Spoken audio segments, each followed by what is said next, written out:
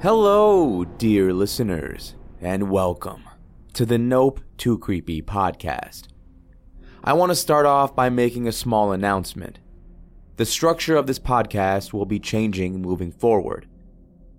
Before, there would be individual stories uploaded on a weekly basis, followed by a megasode at the end of the month. Starting today, there will be 2 megasode-style episodes uploaded per month. One every 2 weeks. The amount of content will technically be the same, but the upload schedule itself will be slightly altered. I hope everyone is cool with that. Staggering the episodes this way allows me to implement my time more effectively and frees me up to tackle other projects on my agenda. One of which, I'm happy to announce, will be a horror-themed board game coming out later this year.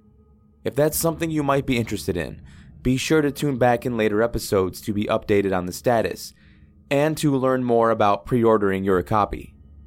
Anyway, without any further ado, let's get into the first story. Written by Reddit user Tiny Arm T-Rex 88. Strap in for what is often described as a parent's worst nightmare, in a story titled, "The Babysitter Came Well Recommended."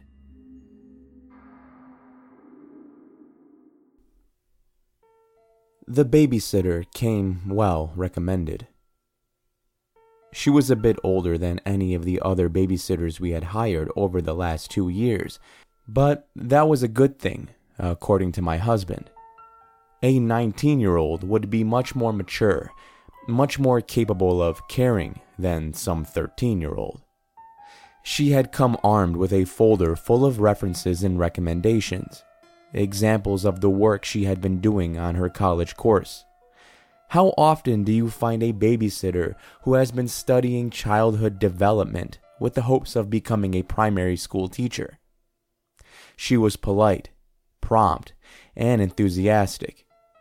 If the police hadn't called halfway through dinner, I was going to suggest to my husband that we ask her to come around once a month so we could finally go out on our date nights again.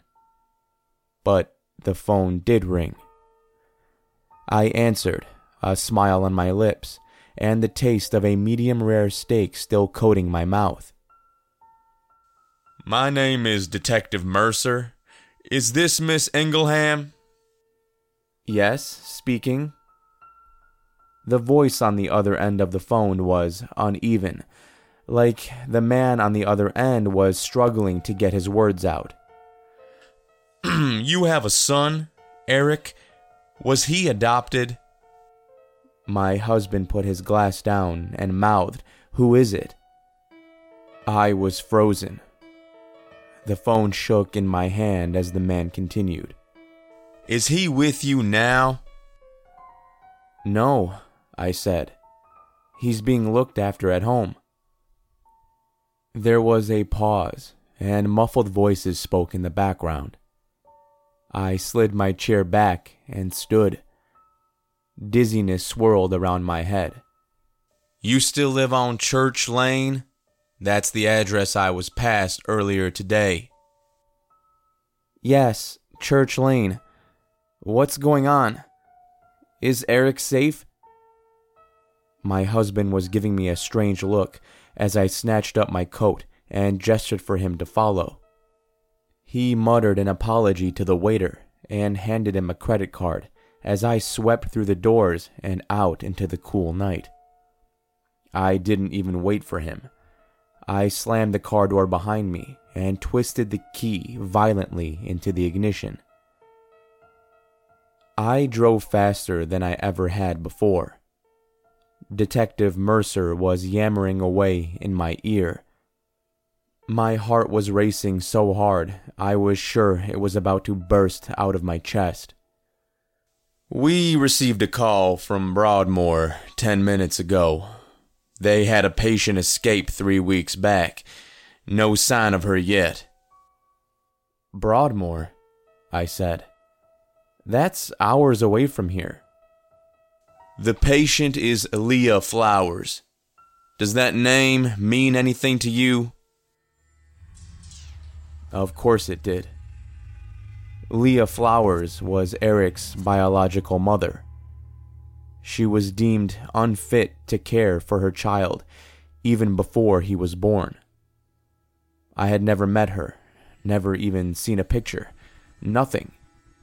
She had been locked up for her own safety, rambling about exorcisms and carrying the devil inside her.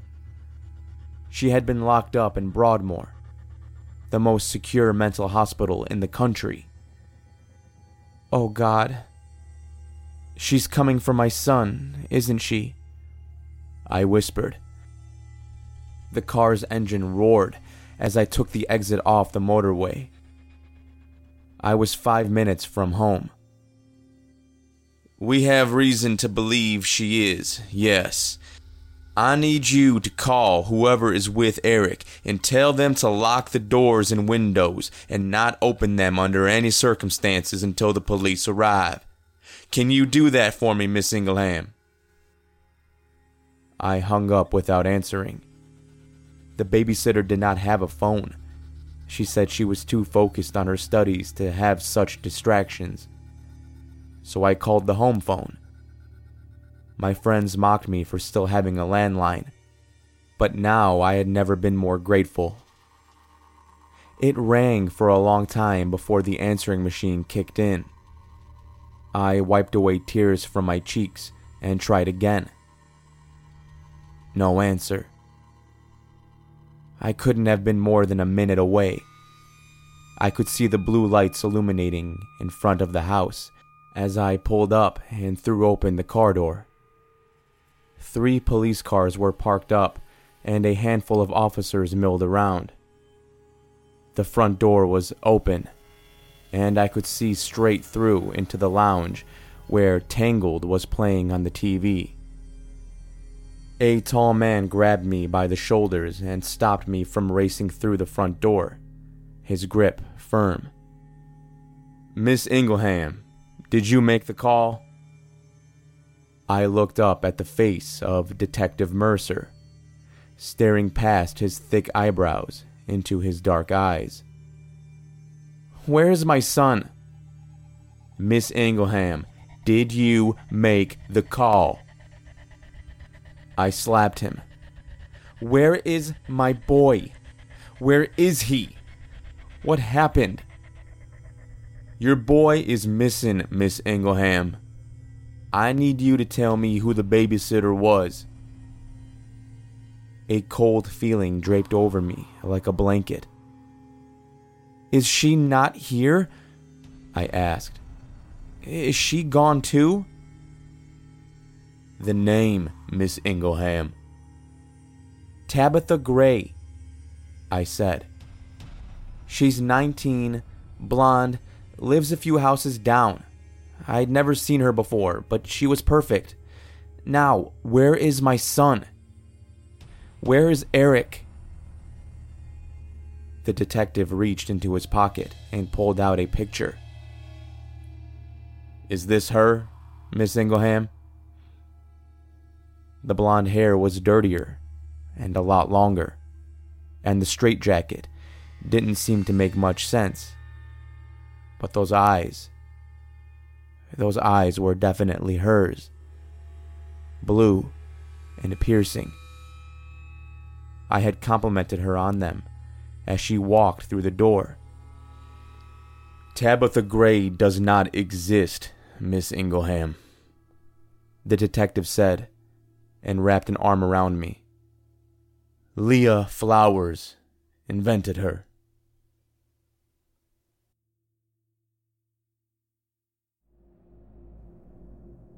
In this next story, tragedy strikes a small town in the form of an earthquake, and a young man is dead set on saving a little girl from the rubble.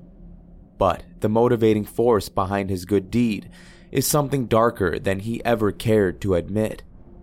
Written by Reddit user Dark Hero XX, also known as Anthony Lee, here is Whispers Beneath the Cracks.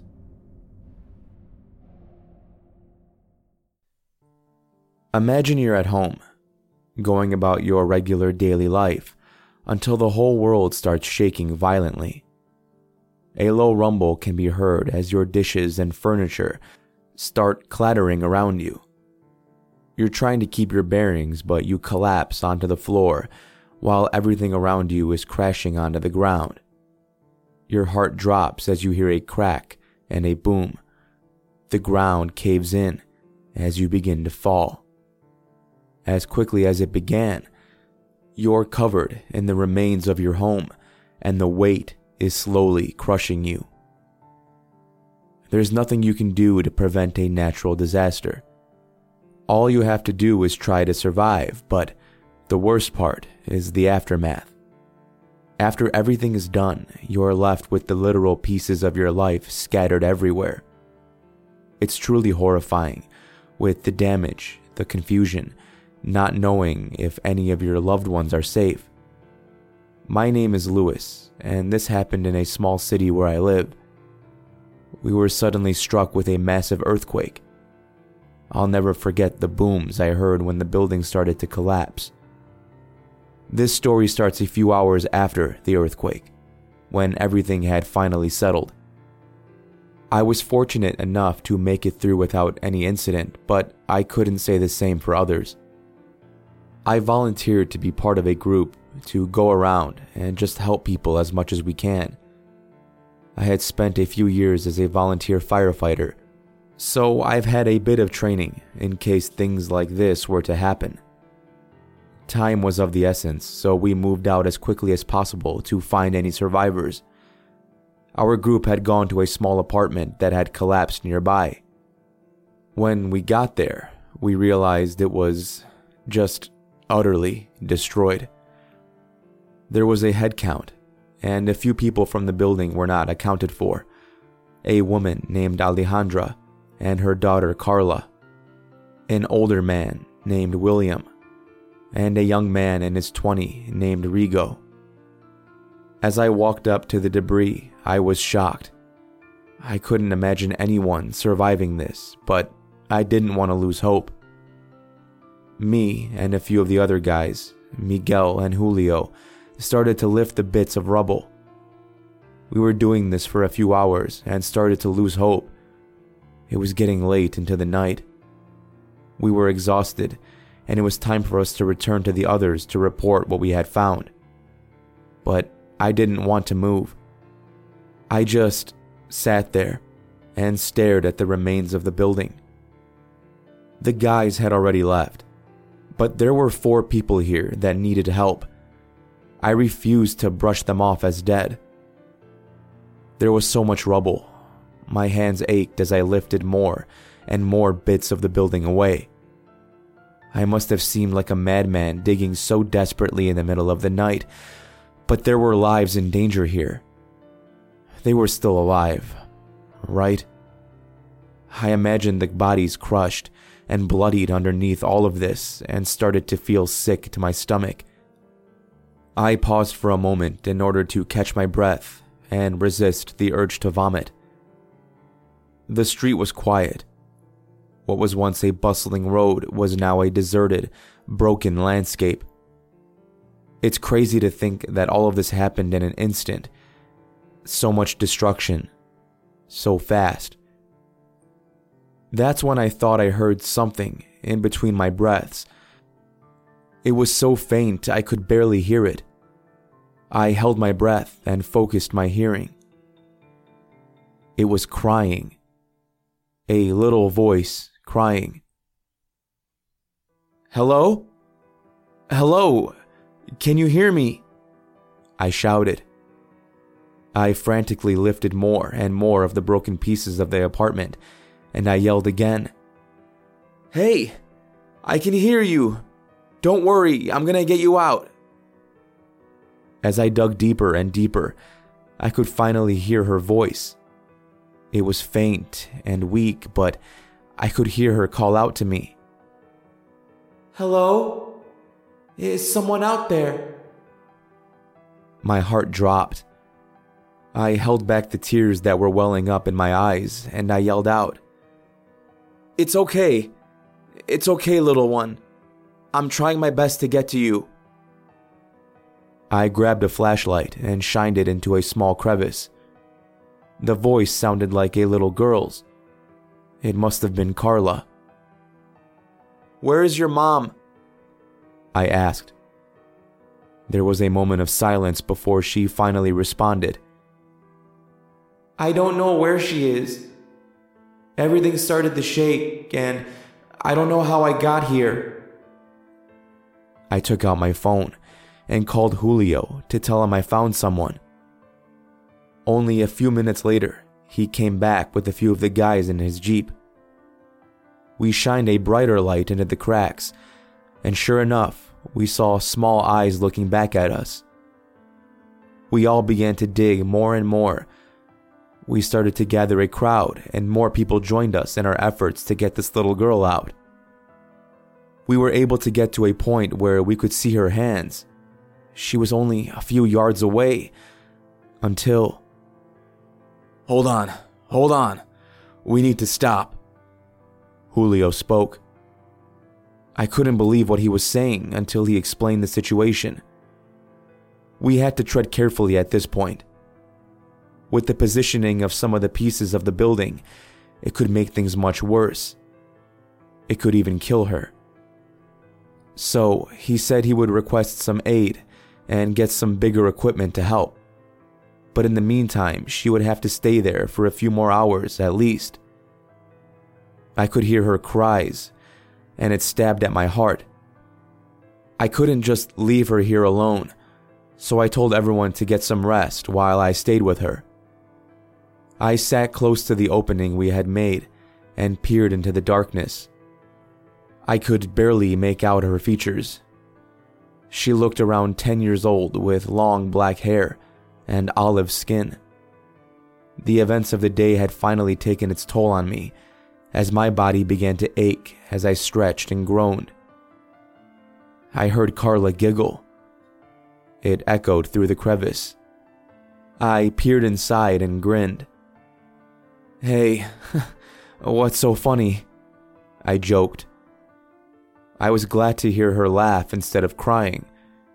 It must mean she was gaining some hope. "Nothing.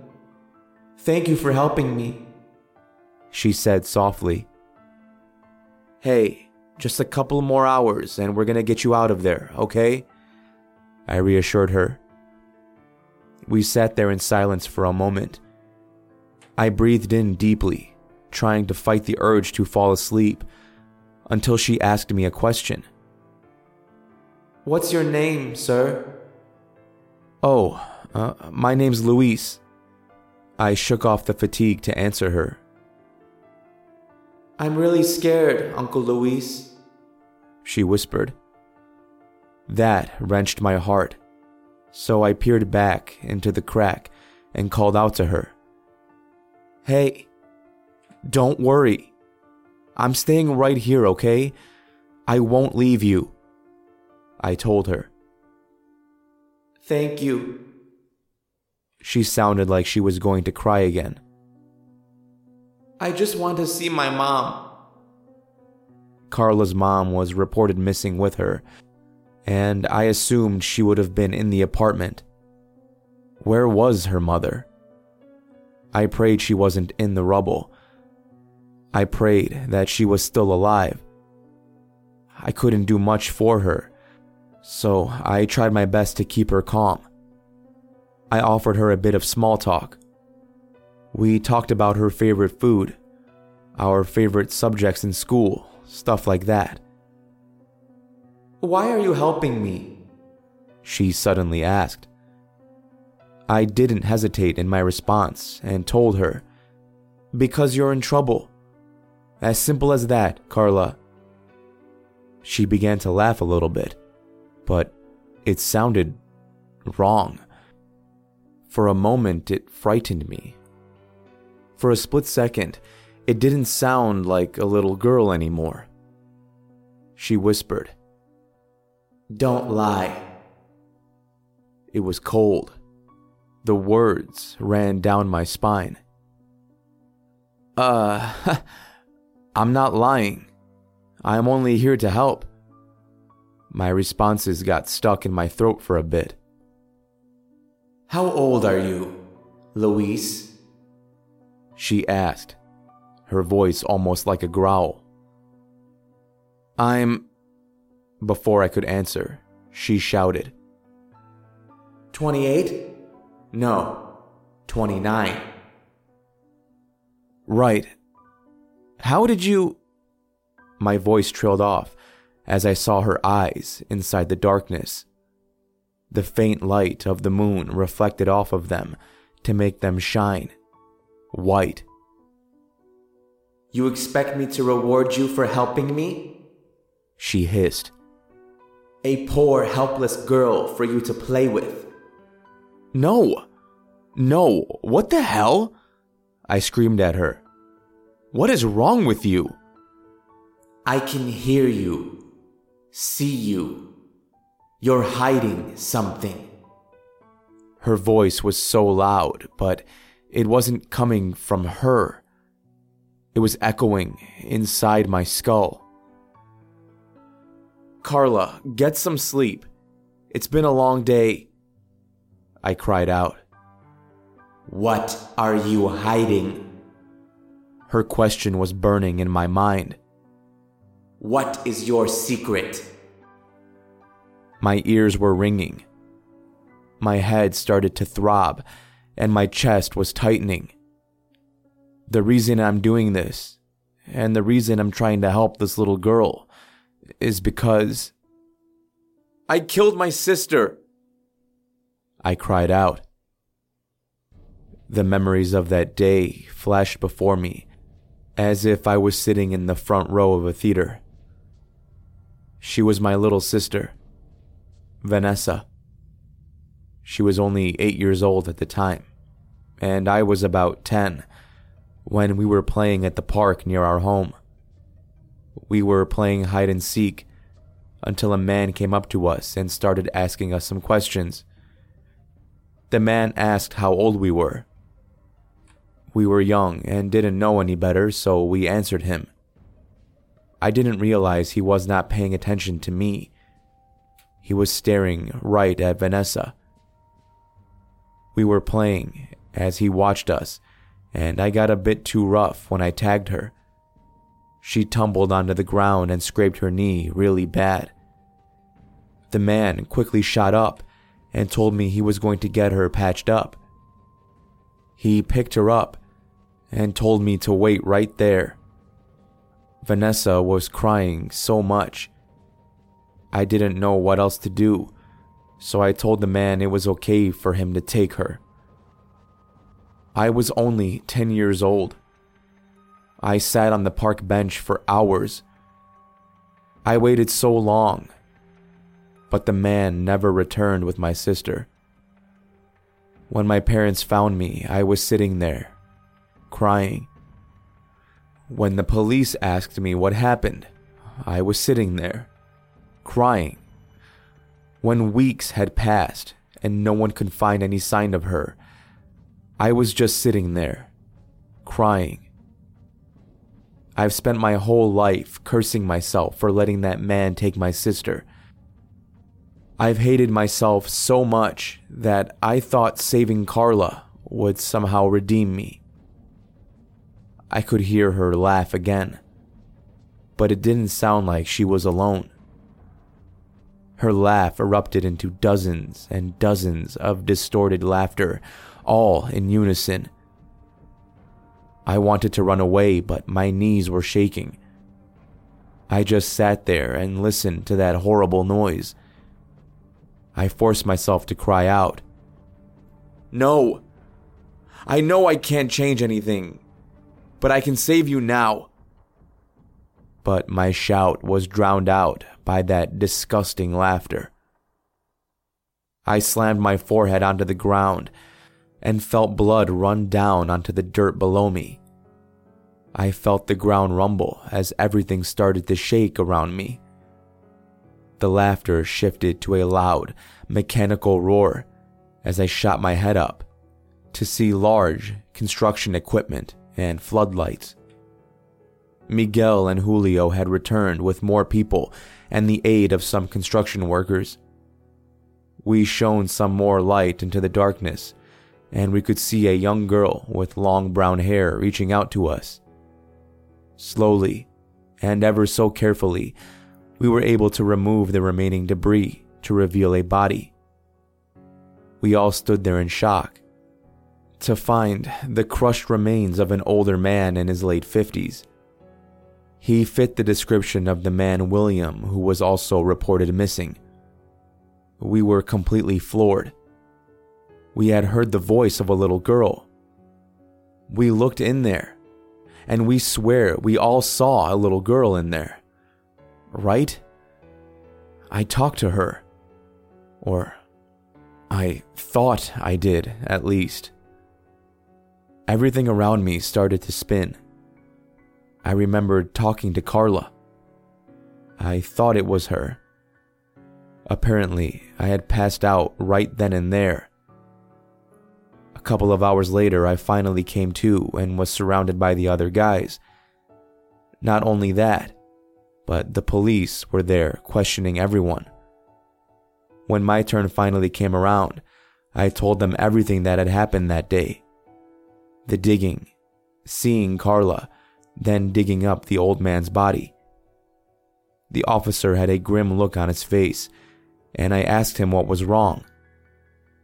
He looked at me for a moment with hesitation, then finally told me.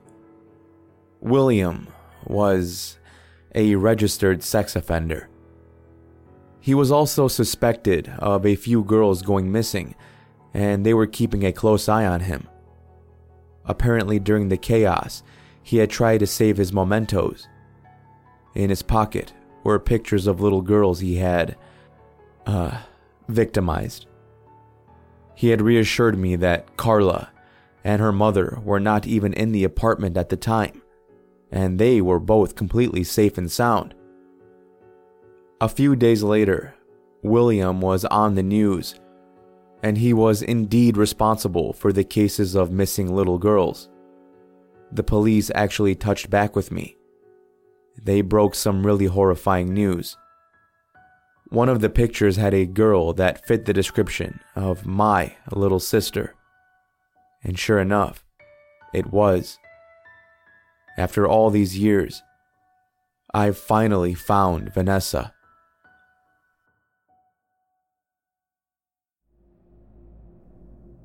Thank you for joining me in this episode of the Nope Too Creepy podcast. If you're interested in learning more about either of the authors, links to connect with them can be found in the show notes. Shout out to Anthony Lee, author of the second story, who actually owns his own podcast called The Seance Experiment. According to the website, it is a horror podcast anthology series that takes place in a seemingly normal home where stories will be told in hopes of some reaction from the other side. Check it out if you're looking for more scary goodness. Until next time, everyone, this is your host, Dan David, reminding you all to stay safe out there. I'll be seeing you in the next episode. Nope.